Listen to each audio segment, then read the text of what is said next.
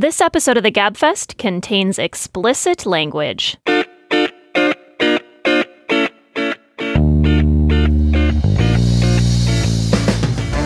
Hello, and welcome to the Slate Political Gabfest for February 13th, 2020, the Bernie Burns It and Biden Bites It edition. I am David Plotz of Atlas Obscura. I feel a lot better than I did last week. Thank you. Thanks for your good wishes for my recovery. I have recovered. Did you actually get good wishes? Yeah, I did. A couple. From someone like one in or the two. universe? My mother. And unfortunately, I've given this illness to my kid who's now homesick, so I have to race home after this podcast to go sit with my child. That, oh my God, came from John Dickerson of CBS's 60 Minutes in New York. Hello, John. Hello, David. And that exclamation of some other sort, which I didn't catch, came from Emily Bazelon in New Haven on the campus of Yale University and representing the New York Times Magazine team. Hello, Emily. Hi, David. That was so peppy. That was such a nice giggle out of you.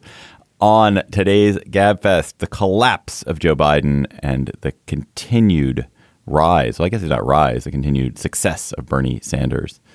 Then, just a week since the Senate acquitted him in an impeachment trial, the president is unbound, justice corrupted, a vendetta by the president against his enemies and against the executive branch.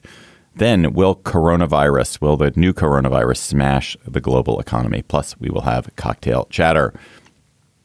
I have been wrong, and wrong again about Bernie Sanders. I've been wrong so many times. I don't know why anyone listens to anything I say on the show about Bernie Sanders. I thought his campaign was over after his heart attack, or anything at all. You know what you remind me of Joe Biden at the start of the New Hampshire debate last week when he said, "Yeah, I didn't do well in Iowa, and I won't do well here. Vote for me." But David, you're going to be able later in the conversation to start taking a potential victory lap over the emergence of Michael Bloomberg, which is so frustrating to me. So there's that. Well, we'll see about that, too. In any case, Gabfest listeners will probably have my head on a pike if we do not exalt and extol, praise and huzzah Bernie Sanders' victory in New Hampshire, no matter that it was the weakest winning performance in New Hampshire ever. That he far underperformed what he did in 2016 in terms of votes. Still, he's raking in donations. God. He's won the first two contests, and he clearly leads this weak and divided field.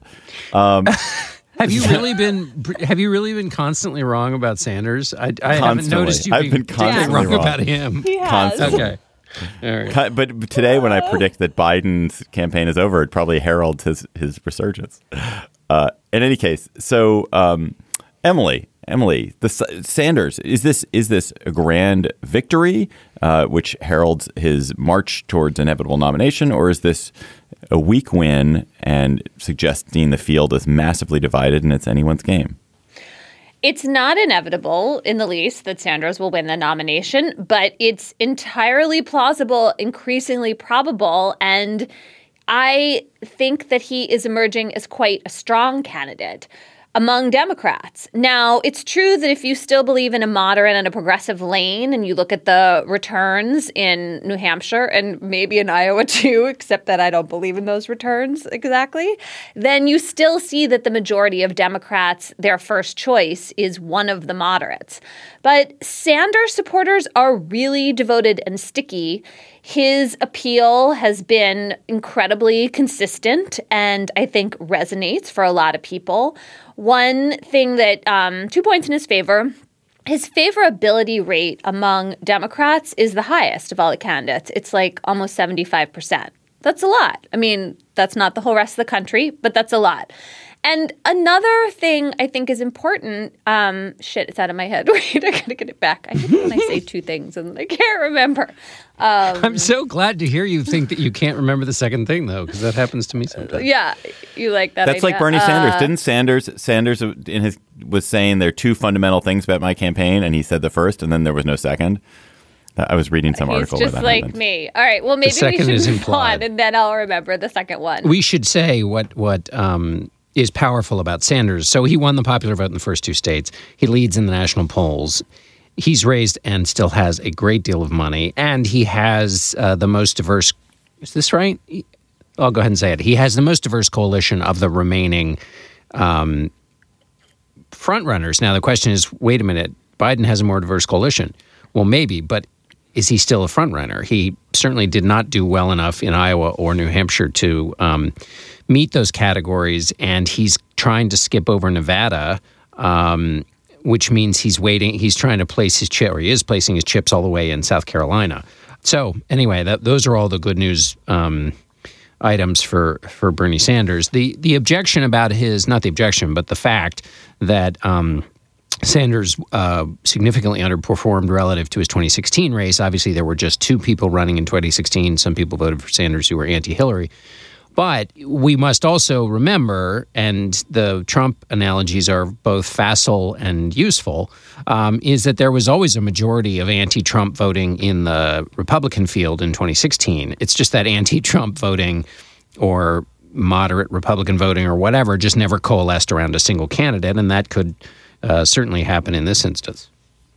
I remembered. You reminded me. Sanders has significantly the highest support among non-college educated men. I'm not sure if that's white men or men in general. But in any case, those are the people who, in general, in the country, are the most tilted toward Donald Trump. So the idea that he has a way of appealing to them has some political payoff. Although race in that instance is a rather crucial question. Yeah, true. But it was New Hampshire. It's like 92% white. So it must be mostly white people, that stat. So smart. Is the bigger story in New Hampshire, the biggest story of New Hampshire, really the incredibly poor performance of Joe Biden? Is Joe Biden walking dead now because of how poorly he's done in the first two contests? And as John said, he's skipping Nevada. Is it over? I think he is walking dead. So here's my question for you that I really can't decide what I think about. So if this order were different and South Carolina was first, would we be saying Joe Biden is a weak candidate? He's had problems on the stump. He's had problems in debates. He's not a great talker. He still has all the attributes that made him seem like the person most likely to defeat Trump, the person who was the best positioned to win Pennsylvania, Wisconsin, and Michigan, if you believe the conventional wisdom. So is this simply a matter of the order of the caucuses and primaries? Not simply, but I think you make a good case, and I would add one more piece to it, which is either adjacent or central to your claim. You figure out which is the larger criticism about Iowa and New Hampshire, which is that they're unrepresentative of the Democratic Party, and therefore you have setting the tone for the race. And we know the way in which, and we've seen as Iowa returns continue to come in. Many unhappy returns. The way in which the muddled Iowa start affected the race. And so we know that these two, even when the start is muddled, and maybe perhaps especially because the start was muddled, it has affected the race. And therefore, having two states that are unrepresentative of the Democratic coalition, if people believe that argument in the larger sense, which I think a lot of people do, then it would have to follow what you said about if the start had happened in South Carolina. And then the question I'll put back to either one of you is, what then should that tell the discerning voter who sits on this date and seeks to find a candidate they can rally behind? Well, I guess I would say that it's also much larger than just what the order of the states are. I mean, there's also this whole way. I thought John Chait's piece was really good. John Chait has a very insightful piece in, I guess, New York Magazine that argued that the real cost to the Biden campaign is that it's squatted in the center of the party for the last year or so, occupied the Obama space, occupied the Obama halo space, and thus prevented anybody else from significantly challenging for it. And that's going to be ruinous for the party because it prevented moderates from having a chance to spend time coalescing around a Cory Booker or Michael Bennet or even a Bloomberg. And yes, Klobuchar and Buttigieg are making a run for that late, but they are making a run into a kind of a weakened area and in a weakened fashion.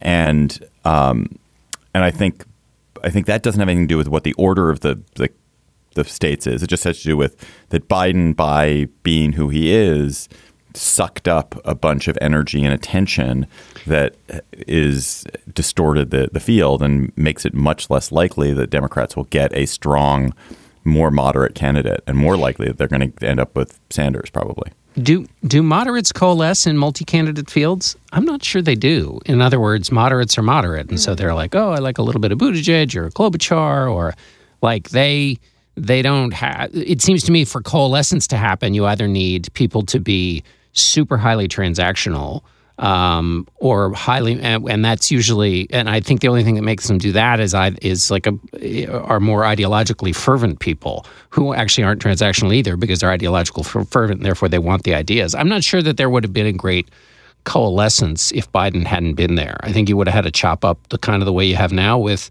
Buttigieg and Klobuchar. And also, isn't part of the Biden fall the fact that he wasn't enough of a dominating presence, that you could still have Buttigieg rise to the top. He's a mayor of a tiny town, and yet nevertheless, he's basically been the giant slayer in the moderate lane. And then you have Klobuchar, who in the space of like 6 days zooms to the front of the pack, which suggests an underlying weakness, and the fact that Biden couldn't kind of even hold his own in that place in the middle of the pack. Yeah, I guess I feel like the choice facing the party, this is how I've been thinking about it. On the one hand, you have this idea, like, run on the popular stuff, right? Which Matt Iglesias at Fox, this is the drum he's been beating. And it's had an effect on me when you think about what the chances of winning are. Like, Medicare for everyone who wants it and a path to citizenship is a lot more popular than Medicare for all and, like, no more ICE or whatever. So in that sense, you see people like Klobuchar and Buttigieg well positioned. I think the reason nobody's coalesced is that they're not clearly like great candidates. They may be able to beat Trump, they may not, but they don't have some evanescent, inevitable, like super exciting, great set of attributes that make them slam dunk. Then you have Sanders, wildly implausible. This is the single analogy to Donald Trump that I buy for Bernie Sanders. He's kind of come out of nowhere. Everyone dismissed him, including David, a million times. And yet he has this really strong message that resonates with people because it's unexpected, because it's totally like lefty and revolutionary, to use his word. So the normal idea is like that's crazy thing for the Democrats to do every time they've done it. See George McGovern, go all the way back to William Jennings Bryan, as Michael Kazin, the historian, does in a piece in the Times today. It's never worked. On the other hand, Donald Trump never worked either. And I guess I feel like those are the polls, at least to me, when I look at this race.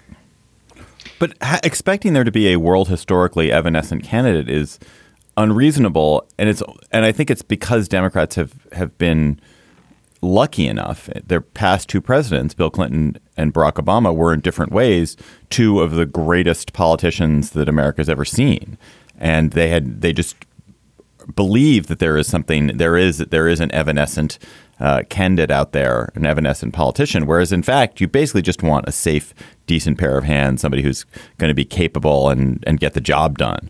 In that sense, I think it's slightly unfair to be constantly looking for somebody who's going to be a transcendent candidate. Like, look for somebody who's going to be okay, who's going to do the job.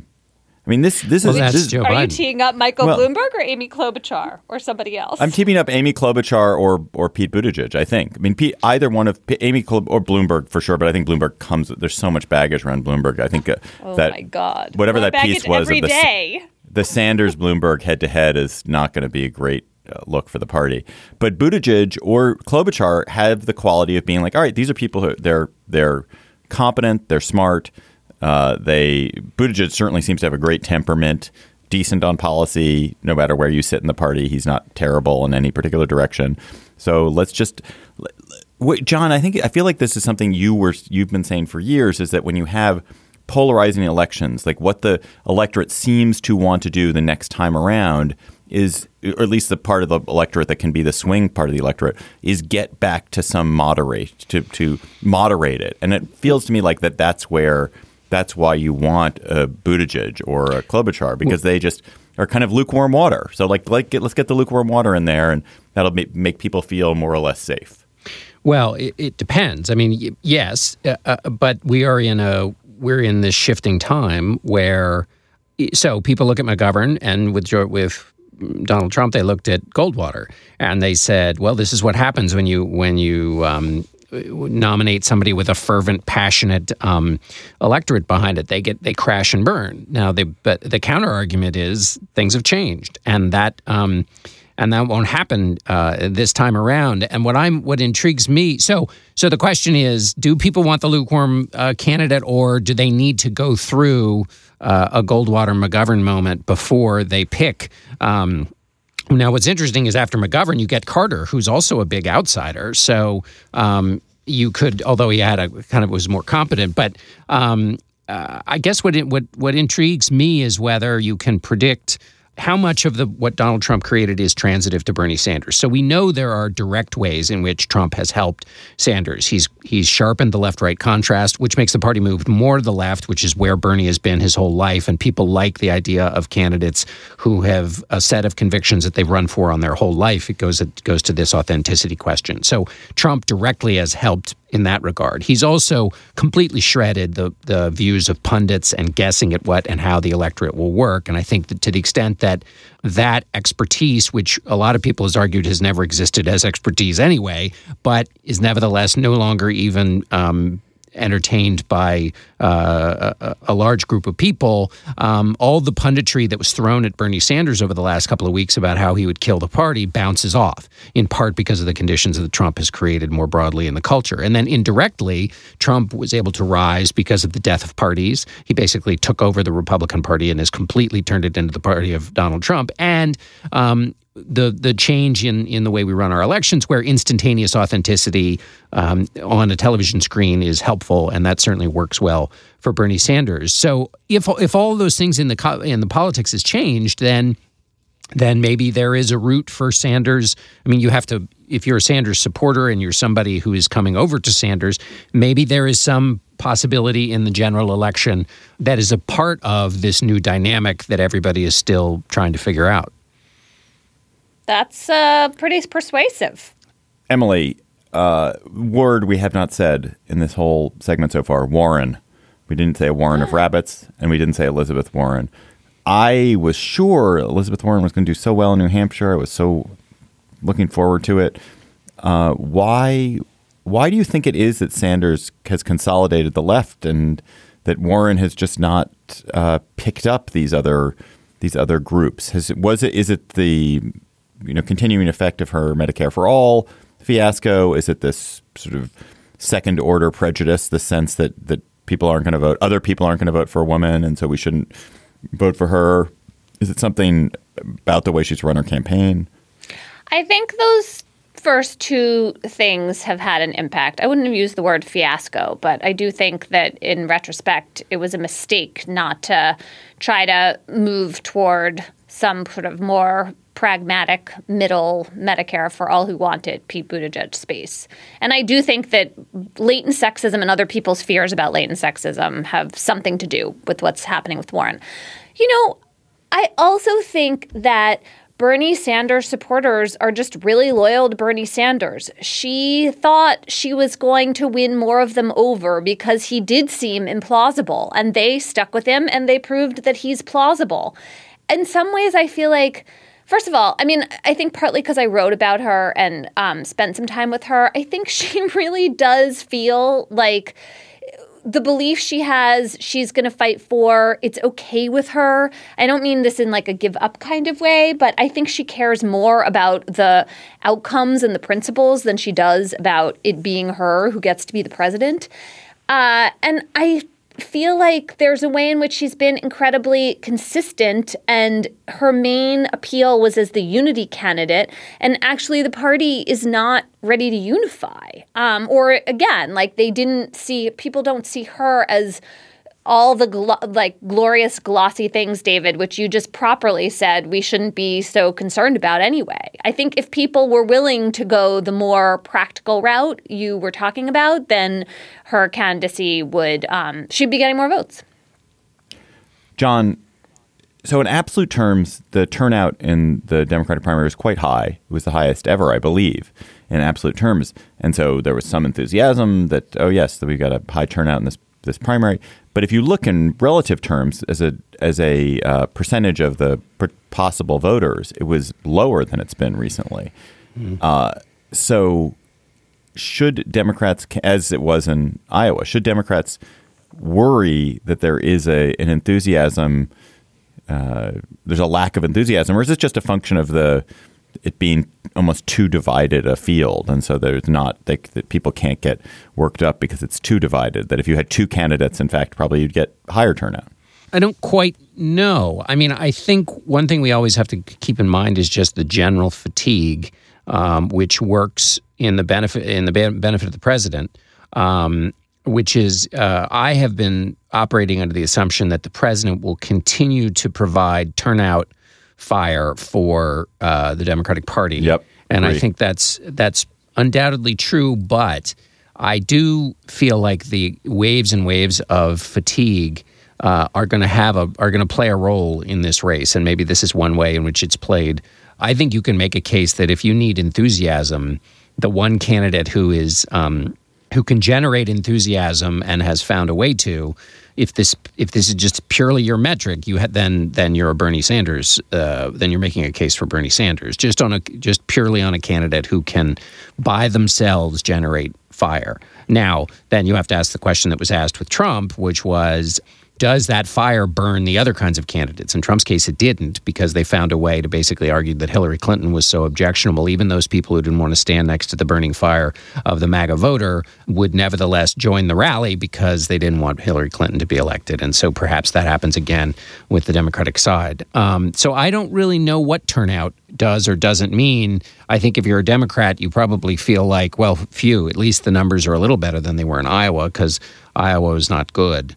Can I just say one final thing about Joe Biden? If Joe Biden heads off into the sunset, as these two finishes would suggest, Donald Trump was impeached for one of the worst acts of punditry in perhaps American history. Because Donald Trump thinks Joe Biden is going to be his top contender. He launches this, whatever you want to call it, on Ukraine to diminish his chances, and maybe is successful, because maybe that had some blowback and splash up effect on Biden in the primaries, in which case it was a successful piece of punditry and he had meddled in the Democratic primaries and hurt Biden. Or Biden was never going to do well for a lot of reasons that people had argued for a long time, given his previous behavior in politics.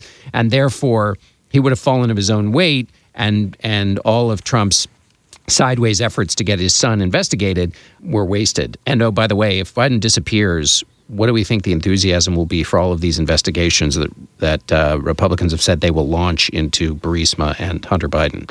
My guess is that the enthusiasm for them will likely go down. Slate Plus members get bonus segments here on the GabFest and on other Slate podcasts. Go to slate.com/GabFest Plus, join and become a member today. And today we're going to have a fun discussion about President Trump's new plan to stop modernist architecture in its tracks by requiring federal buildings to be built in a neoclassical style. And this is a new executive order that's being considered. Great topic for Slate Plus bonus segment. So join today, slate.com/GabFest Plus. This episode of the GabFest is sponsored by Aura Frames. Are you ready to win Mother's Day? Cement your reputation as the best gift giver in your family? Give the moms in your life an Aura digital picture frame preloaded with decades of family photos. That mom will love looking back on childhood memories, seeing you what you're up to today, checking out grandkids, checking out cousins. And even better, with unlimited storage and an easy-to-use app, you can keep on updating your mom's frame with new photos so that it's a gift that keeps on giving. This is how I live in my family. I gave my mother an Aura frame. It was either for Mother's Day or for her birthday. She absolutely adores it. She's constantly hectoring me to update it with more photos, which I do. I also gave my girlfriend's mother an Aura frame, and I hope she hectors my girlfriend to update it with more photos. But it is a present that will bring absolute delight to a mother in your life. And they have a great deal for Mother's Day. GabFest listeners can save on this perfect gift by visiting auraframes.com to get $30 off plus free shipping on their best-selling frame. That's auraframes.com. Use code GabFest at checkout to save. Terms and conditions apply. It is just a week since the president was acquitted by the Senate and clearly chastened. He has only fired his EU ambassador, sacked, and had escorted out of the White House a witness against him. And the witness's brother caused an extraordinary intervention in the case of his ally, Roger Stone, attacked a federal judge in that case, prompted the entire prosecutorial team at the Justice Department to quit that case, withdrawn the nomination of an official who had helped oversee the Roger Stone case, had his Justice Department set up a special channel to accept seedy back channel information gathered by Rudy Giuliani. He has certainly learned his lesson, hasn't he, Emily?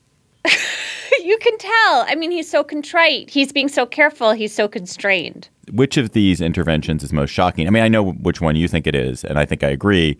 But why is the machinations around the Stone sentencing, where the Roger Stone sentence was recommended at one level by prosecutors and essentially at the order of someone, but certainly with the support of the president, that recommendation has been slashed, causing the prosecutors to quit?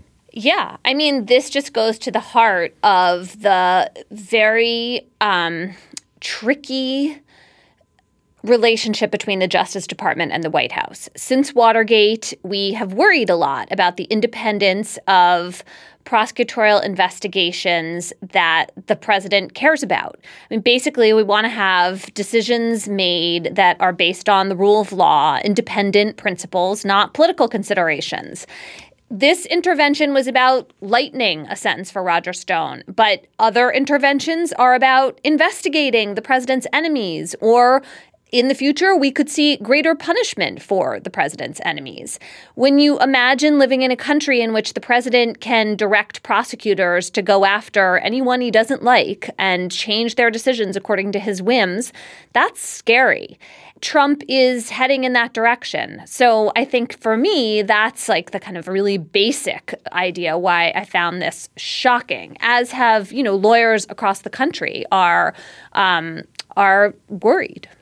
I want to get to that, Emily, because usually with these legal things, this legal foofara, you get almost as much anger on one side as the other. That the conservative legal establishment and the liberal legal establishment, when it comes to sort of process matters, tend to be fairly close. But you don't see the conservative legal scholars generally being quite as outraged about what's happening as you would expect. And certainly, the lawyers who are politicians, the Lindsey Grahams, are just like, oh, this is no big deal. But even in the traditional conservative legal establishment, there hasn't been quite as much outrage. Is this because Bill Barr is such a creature of that establishment? Is it because the conservative legal establishment has been co-opted? Or is it because I'm just listening to the wrong people and actually people are outraged? Oh, I think people are outraged. I mean, the outrage may not be universal, and there are some transactional, like, I'm just going to be quiet about this and look away always. But, the whole New York City bar just wrote a letter saying, like, 5-alarm fire. There are other signs like that. I think if you take just one step away from Trump and Trumpism, this is a 5-alarm fire. John, is it politically important? Is there any constituency that is going to be moved by this? Is this just sort of an insider fight that doesn't spill out into public support or public outrage? Well, the cynical answer is this will have a strong political effect, and that political effect will accrue to the president's benefit, because what we've seen from his nomination from the campaign in 2016, when he endorsed the power move of denying Merrick Garland a hearing, even then through his presidency and now in his reaction to his acquittal, we've seen him increasingly take power moves, both through the campaign, of course, and then in his presidency. And each time one of his power moves has crossed a line that was set up through tradition to protect the office of the presidency, recognizing that behavior in a campaign is different than from behavior in a presidency, the line has been erased and the power move has been applauded. And we saw that in the impeachment trial in a number of different ways, not just in the acquittal, but say, for example, there was a period when the president said it was fine to receive intelligence information from a foreign country for the purposes of serving your campaign. And a number of Republicans said, no, that's wrong. That's not right. And then during his impeachment trial, his lawyers said, oh, it's fine. And Republicans said, oh, yeah, that's true. That's okay. So you saw the norm shift in the space of a few months. Each time the president has made a power move, it's been applauded and signed up for by the party. So this is another power move. And so based on all those previous ones, you'd have to say that it will benefit him. Will it hurt him? My guess is that because there has been an alert to these kinds of things from his critics for a long time, this probably sorts into the existing fear that people have about him, although I'm not saying that it's not making people more anxious than they were before, but that they were already anxious enough, so politically they were already opposed to him.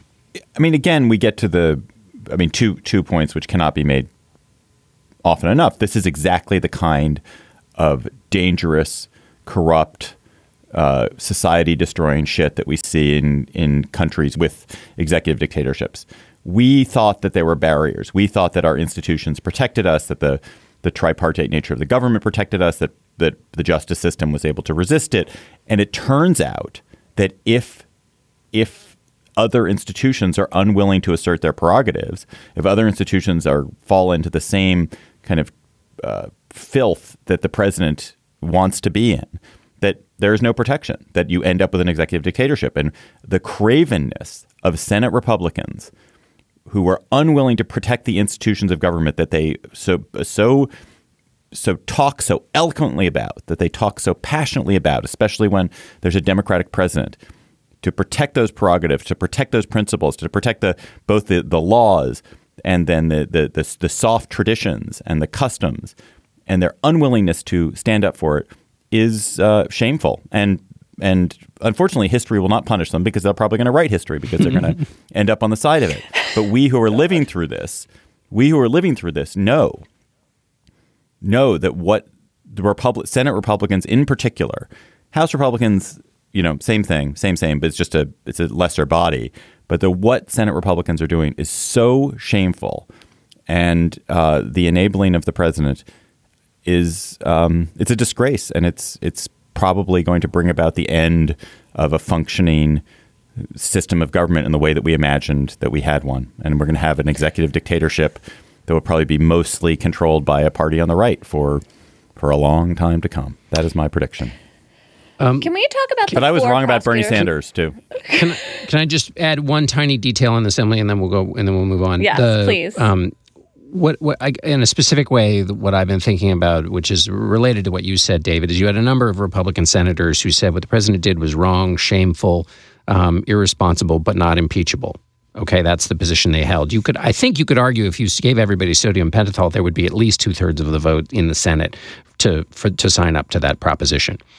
Okay, so they thought he should be acquitted. That's fine. Maybe they think the House really overdid it, and they were as a partisan impeachment. Okay, that's fine. Now, think of the people like Lieutenant Colonel Vindman, or who John Kelly, the former chief of staff, on Wednesday night said did precisely what they are trained to do, which is when you see a superior do something wrong, you raise it to the chain of command, and so he followed the rules that we have for abuse of power, whether it's in the executive branch or the military or whatever. He went by the book as a way to limit abuse of power short of impeachment. Let's say you agree that impeachment is too big a hammer for this. One of the questions is, okay, but then how in the things that are short of impeachment do you ever check power? And how do you encourage people to check power? Because we founded our entire system of government in the idea that if you get a little bit of power, you're always going to go for maximum power, because that's just the way it works. So what system is left for checking medium or even potential medium abuses of power? Vindman did what he was supposed to, and he was smeared from the beginning. The whistleblower did what they were supposed to, and who says that? Chuck Grassley, who's a Republican, former chairman of the Judiciary Committee, said he did exactly what he was supposed to do. He was smeared for doing that. Mitt Romney took a vote based on his conscience and is being attacked for doing that. All of which not only is, some people might say, is unfair. If you follow the rules, you shouldn't be punished for it. But then obviously has a chilling effect. How powerful is the chilling effect? Nobody who stands up and says what the president did was irresponsible will then say the next sentence, which is, and in furtherance of the thing he did that was irresponsible, was also irresponsible to smear those people who followed the rules that we set up, some of them by Congress, followed the rules, did what they were supposed to do, they shouldn't be smeared for it. Not only because of the facts of the case, but B, because we don't want to create a climate in which power is completely unchecked at any gradation, whether it's at the impeachment level or the lower level. And none of that, nobody's come forward and said that, which creates more opportunities for excessive use of power in the executive branch. Well said. Emily, last word on this. I just want to look at this from the point of view of these 4 prosecutors, all of whom withdrew from the case, one of whom has resigned his position. Just think what it takes to get a directive from your boss and decide, like, not only can you not go along with it, you have to make what's called a noisy withdrawal. That's what lawyers do when they're asked to do something unethical. And in one case, you decide, you know what, like, I can't do this job anymore in these circumstances. That's a big decision to make. These are well-trained professionals. If there was a way they could have made peace with this directive, one assumes they would have made it. So I think that's worth thinking about. The other thing that struck me yet again is that Trump, by tweeting his outrage over the 9-year proposed sentence for Stone and then his congratulations that the Justice Department had done his bidding, was doing out loud what if he'd done by picking up the phone and calling Bill Barr and then getting caught for it would have seemed wrong. And I should say, if he had picked up the phone and secretly called Bill Barr and then we'd found out about it, that would somehow seem worse. It's not. If you signal publicly what you want as the president and then it happens and you thank people for it, you have made your wishes perfectly clear. We don't need more than that. What's that called again? Noisy withdrawal? Noisy withdrawal. You liked that? Yeah, I love that. That is like that phrase could be misused. Not. Oh my God. Jocelyn, you at least have one edit you can make in the show today. No, I don't know. Let's leave that in. It's fine. Yeah, it's fine. David can make a sexual reference about the world falling apart. That wasn't a sexual reference. Why do you think that was a sexual reference? Okay. Jesus. Well done, everyone. The new coronavirus epidemic continues to spread. There are some signs that it's slowing, others maybe that it's not. Whatever is happening, it continues to paralyze China, wreak havoc on the global economy. The epidemic appears to have a pretty low mortality rate. It has not ravaged China or the U.S. the way the flu does every year. The regular flu kills hundreds of thousands of people around the world annually, including about somewhere around 50,000 in the U.S. alone. But this new coronavirus is new. There is not yet a vaccine or treatment for it. It remains mysterious, and it is paralytic. So I read a lot of post-apocalyptic novels, and they always begin with something like this. They always begin with something sweeping out of China, a pandemic world killer. But honestly, it's really always China? Isn't that a problem? If it's always not China, always, but China's where it makes sense because it's where you have this confluence of factors that make sense why it would come from China, which is that huge cities that allow things to spread pretty quickly. These mixing of agricultural and industrial and urban areas that used to be fairly separate, populations on the move, huge inflows and outflows of people into the country, and animals that didn't used to commingle now being commingled because of all these same factors, which causes these new viruses to move into human populations. So there's all sorts of reasons why China just has a huge percentage of the world's population, why China tends to be the incubator. But that's not what we're talking about. It doesn't feel to me like this virus actually is. This virus is not going to be the world killer. It's not going to kill millions upon millions of people or wipe 99% of the planet out. It's okay. It's not great. But you're missing it's not terrible. The difference. No, you're missing the difference. What's the difference? I am channeling one of my kids' global health classes. You're missing the difference between an endemic illness and an epidemic. So the flu is endemic. We know what it's going to do every year. It's predictable. It's bad, but it just happens every year. And epidemic is unpredictable. And while, I think you're almost certainly right, this virus does not seem like it's going to be the pandemic. It could be. And if it is, then the tail risk that it carries is just enormous. And so that's why people react so strongly to epidemics. I personally, as an underreactor to everything like this, find it tedious and irritating. But apparently that is not the rational reaction to have.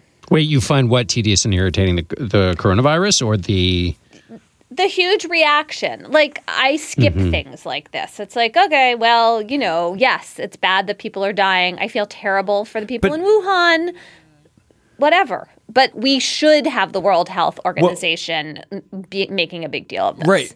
But here's the thing, though, the factors that make things likely to become sort of super dangerous global pandemics with massive mortality rates are much harder to come about than people, I think, because if we can slow down the spread, it just gives scientists time to develop a vaccine. They're going to develop something fairly quickly that's going to be pretty protective against this virus so that it's going to reduce it to being going to reduce its transmission rate, reduce the amount of contagion from it.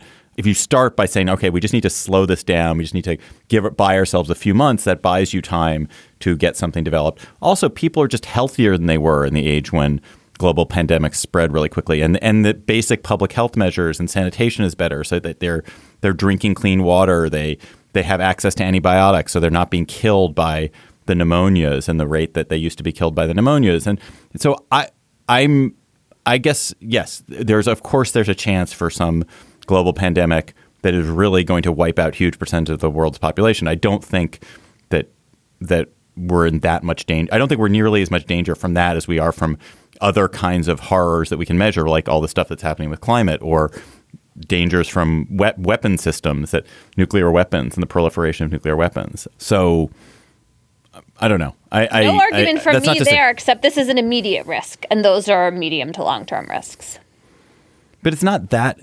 Yeah. No, it's not that probable and immediate risk, but it's like staring at us right in front of us. Like the World Health Organization is like, go, mobilize. Let's make sure this doesn't spread to Africa and Latin America, because if it does, really bad.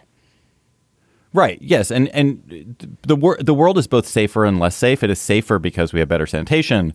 We are healthy. We have better water. We have access to antibiotics. There is public health infrastructure. Information travels quickly, so you can sort of track things better. And it's much more dangerous because we cluster together in cities, especially in developing countries. And people are clustered together in cities that are much more prone to transmitting disease. We travel internationally, and so those two things are fighting against each other. But as long as there's a reasonable public health infrastructure, reasonable health and sanitation, I think for one, am choosing not to be super worried. However, the world economy is going to get smacked. Well, let me jump in here with a question about the world economy, if I may. You may. So Jerome Powell, you might remember him as being the chairman of the Federal Reserve. The president referred to him. I call him Jay Powell. The president referred to him as an enemy of the United States because he was flirting with raising interest rates, which he then did not do. But I digress slightly.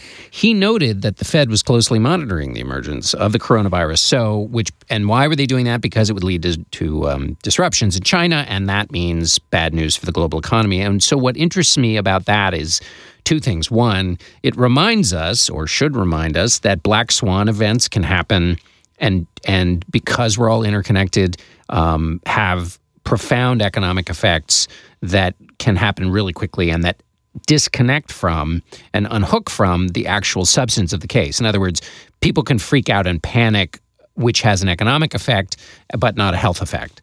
And that'll matter because, a substantial amount of what the world produces begins in China, and it's just a huge manufacturing hub and source of materials and so forth. So that really, really matters. But then that leads to what you guys were just talking about, which is if that's the case, then from a global economic perspective, panic should not be on the menu. You should keep everybody low and slow, and we can handle this, and don't worry. If you take that posture for the purposes of saving the economy, then does that screw up your posture that you need to actually be in the right position to handle an outbreak like this from a public health standpoint? That is such a good question to ask, John. Huh. Right. And you see that tension within China right now, whereas there's this effort to, like, we're going to isolate Wuhan. You just don't look over there, but we're going to gear everybody else. Let's start to get back to work because the world cannot afford to have the entire Chinese economy shut down. So it's this tension within China, which is like we need to be doing all the stuff that we do, and yet we also have to. We have this epidemic that we have to control, and it is an interesting tension whether they're going to be able to do both. I mean, the stories about the way the world economy is getting squeezed are fascinating and kind of terrifying. The fact that almost all the United States' antibiotics are made in China. Didn't know that. That was interesting. Mm-hmm. There's all kinds of things which are basically only made in China. And so if you stop being able to bring them out of China or bring things into China to be turned into those products, you don't have smartphones, you don't have antibiotics, you don't have clothes, you don't have all kinds of things that we will need. So does this mean, I feel like this is the big unanswered question. Is the market going to adjust? Like, there are lots of grooves in the market that have caused China to be the place where those things are manufactured. But some of that market has already been moving to countries like Vietnam, where labor is even cheaper. And does this accelerate that diversification of where these goods are produced, which sounds like it would be a good thing, both for the countries that would benefit, but also for guarding against this risk? Yeah. Yeah, I think it will. But of course, that doesn't get shifted in a moment. It takes a while to change supply chains. And also there is the just-in-time supply chain. One of the huge innovations of the world economy is this notion that you don't have to stockpile all kinds of stuff, that you just count on global transportation systems and networks and fast delivery and reliability of shipping and reliability of air transport to make sure your raw materials get to you so you can manufacture just when you need it. And if that stops being reliable, then this huge efficiency in the market disappears. And I don't think anyone wants that. So how do you diversify the world economy and also ensure that these supply chains don't get really slow, where you have to have huge warehouses filled with steel beams each time you need to do something? Do you guys find the Chinese response horrifying or sort of like, oh, effective, good that they're able to isolate this whole province? Nice job. Or is it horrifying because of the way in which this totalitarian control of the state and also the suppression of information so that people are living in a veil of ignorance? Suppression of information, horrifying, chilling, bad. Authoritarian clamp down on Wuhan and province. Good. Bad for people who live there. Like, I shouldn't be laughing. Bad. I can't tell whether it's necessary for preventing the spread. It would be really nice if you felt like some nice technocrats from WHO was directing this rather than a government that is hard to trust. Do you think if there was a similar thing happening in the U.S., obviously it would be hard to isolate the state of Louisiana, but would it be possible to cause people to change their behaviors? If you said, like, we have this epidemic happening, everyone, you have to wash your hands for 20 seconds. Please stay away from each other. Please, children, we're not going to go to school for 2 weeks. Do you think we could get voluntary behavior out of this country at scale? I'm not sure that could even happen anymore. I think people are too suspicious. Well, if we lived in a culture where people who lived by something beyond their own self-interest, and there was a culture of self-sacrifice, and that was raised up, and people participated in day-to-day life in that way, and the advice of experts was not constantly denigrated either by officials or by their own mistakes, then you would have the preconditions for everybody to say, oh, okay, people we believe and trust say X, therefore we should engage in this mild bit of self-sacrifice because we have been patterned to believe that if you make short-term decisions, it can have a long-term benefit. All three of those preconditions for that kind of response are under daily assault. So I would say the chances are diminishing. You know what I learned from this whole thing? I'm never going to get on a cruise ship. Oh my! Yeah, but that was the previous. Me too. But I didn't want to do that. But anyway. I didn't want to do that. I was going to say, wasn't that your previous view? Yeah, but even more so, my God, not just the one that where these people are in this horror movie, which I can't wait to see that documentary. Wow, that's going to be a hell of a documentary. I hope all these people on the ship are at least filming with their camera phones so they can gather it up and make an incredible documentary afterwards. But it's just the fact that all these viruses apparently spread, they get tested on these ships. That's what happens is that new things end up on ships and circulate and vibrate and spew and gross. And the poor workers who have none of the protections even the passengers do. Ugh, God. Plus Titanic. It sunk. Yeah, plus Titanic.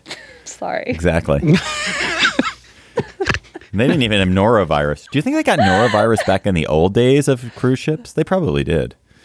But to your previous point, wasn't the sudden onset of monstrous and body-shaking physical outrages from just garden variety living a more common thing, and therefore you would have just always had people, going into convulsions and paroxysms from various different things because we just weren't as healthy. So would you have given it a special name, or could it just have been life as we know it? And plus, steerage. Also, those boats didn't have. They didn't. Well, also steerage. Yeah, they also didn't have the boats weren't stabilized the way the modern boats are. So they also everyone got seasick all the time too, in a way that people don't really get seasick on modern. Oh my God, this is like when I just feel so grateful to my ancestors, like those people who survived all of that 100 and more years ago. Thank you, thank you, thank you. I totally agree. That's such a great point. A hearty old Mary Ellen Walsh with a potato in her pocket jumping on the old boat. Did the Dickersons come? Were they Irish? The Dickersons came. I mean, I know my mom's side better, but they were potato famine or yeah. Well, yes, and just generally being born in a family with so many children, they ran out of room in the house and had to kick the eldest out. So but they Mary Ellen Walsh my great grandmother got on a boat and came on over. My dad's side's a little less clear because over the years it was the tales were augmented by total fiction, and so Lord knows when we came over and whether we were really on the lam or people of good standing or not. Have you, as a New Yorker now, John, have you been down to the Irish? I haven't, but I would. You have to go. Go with your family. It is one of the most amazing things in New York City. It's such a. I walked by it again the other day. It's such a surprise. It's the middle of Financial District, this full square block, and it's like an Irish potato field in the middle of the Financial District. It is beautiful and weird. Well, so great. And one of my children just did 23andMe and found lots and lots of Irishness. So more than I even had thought. I thought I was just being, overdoing it. But anyway, so we're even more Irish than we thought.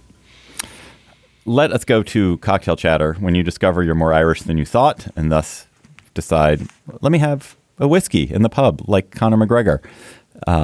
What will you be chattering about, John Dickerson? I have two chatters. The first is an article that my colleague Claire Fahey pointed out to me, which I love, which is it's about a woman named Kate Murphy wrote a book about listening, and there's a piece in the Times about. When you read it, you think, well, of course it's so, but she did the investigation and studies to back it up, which is that the closer you feel towards someone, the less likely you are to actually listen to them. And as Claire said when she sent this to me, I'm not throwing shade at you two, but is John essentially, what?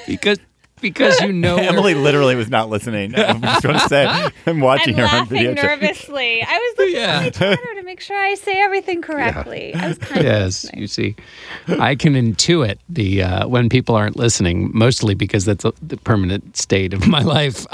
Anyway, but it's just we basically assume what they're going to say, and then we stop listening. And this is particularly tricky, of course, because it happens with people you know the best and care about the best, and therefore can be the grounds for both disagreement and frustration because you're just not listening. And it turns out that the information you're supposed to be listening to is quite important, both emotionally and sometimes it's about what time dinner is because the kids are getting home late from play practice.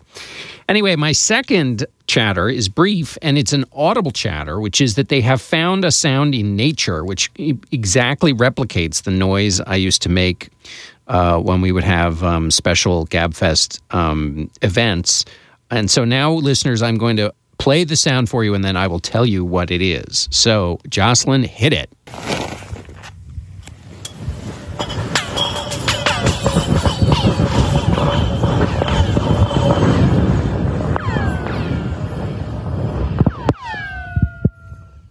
That is the Dickerson sound. I love That is the sound. Wow. And what is that sound? That is a piece of ice. When a brick of ice dropped down a 450-foot-long hole in Antarctica.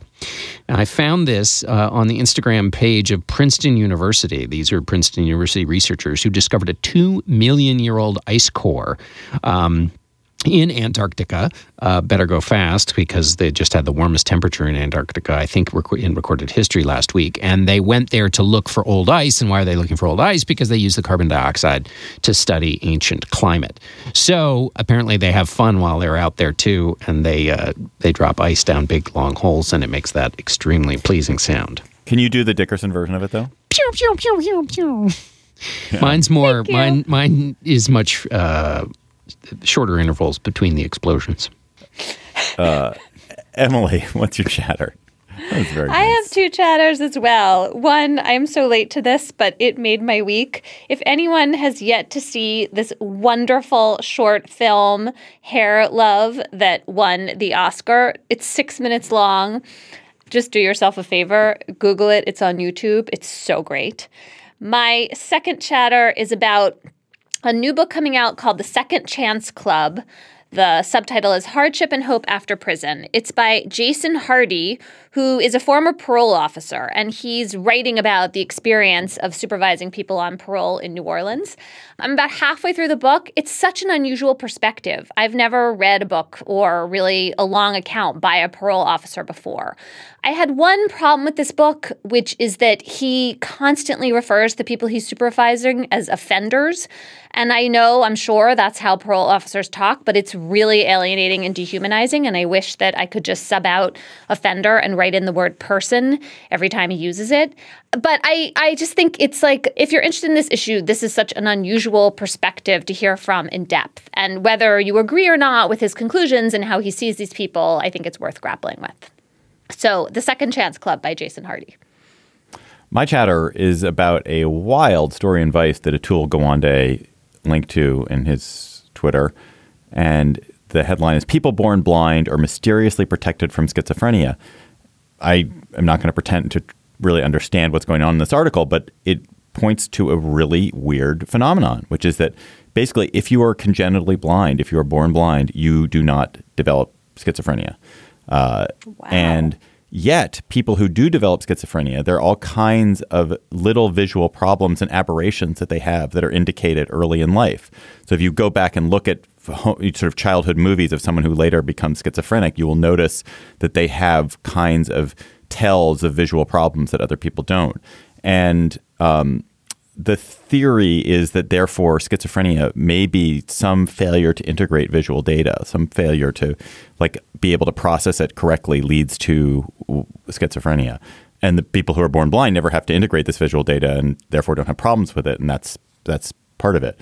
But it's a great story. It's a dog that didn't bark story, which is that often you can understand the cause of a disease, or you can understand more about a disease or more about anything by looking at the people who don't get it instead of the people who do. Like, what is it that protects you? And so it's a fascinating story.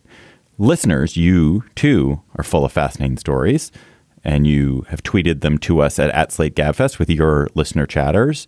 Listener Benjamin Thibault at @ThibauxBen tweeted. He tweeted the story that I was going to do as my cocktail chatter anyway, which is a story that you must read. It's a great story, enthralling story in the Washington Post, which is about how the CIA owned the company that sold encryption devices. So from the period basically after World War II until very recently, most encryption was not done digitally. Before it was done, now it's all done digitally on your phone and so forth.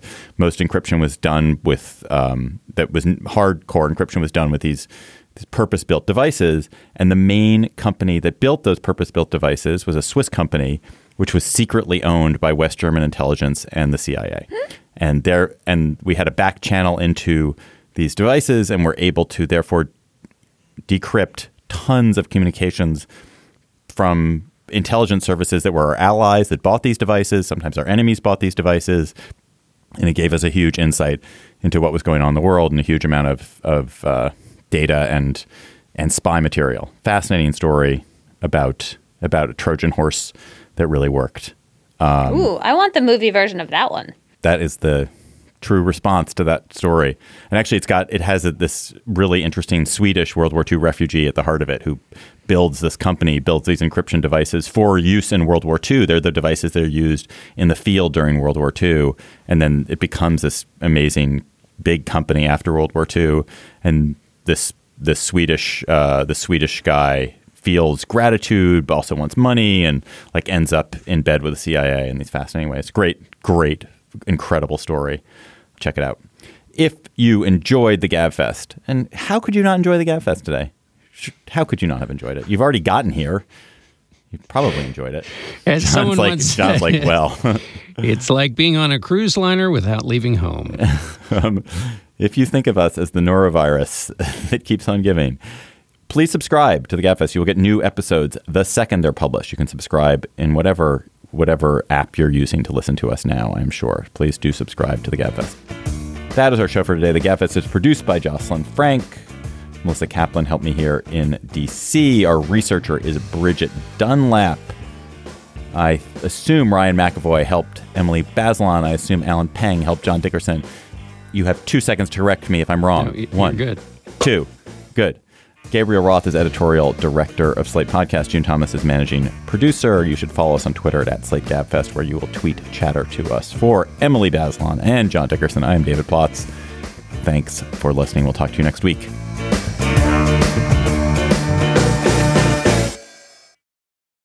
Hello, Slate Plus. How are you? Fascinating story for those of us especially those of us who live in Washington and have to live with the architecture of the federal government every day, that the Trump administration is considering an executive order. And considering is an open-ended verb, but I actually truly don't know what it means. They're considering an executive order that would require essentially all government buildings being built that cost more than $50 million, which is a lot of them, and even government buildings being refurbished to be designed in classical and other traditional styles. And it's interesting. So all these courthouses, all these new museums, big government office buildings, defense complexes will be built in some kind of traditional style, as a lot of the buildings in Washington, D.C. are. A lot of federal buildings are, but there are a lot that are not.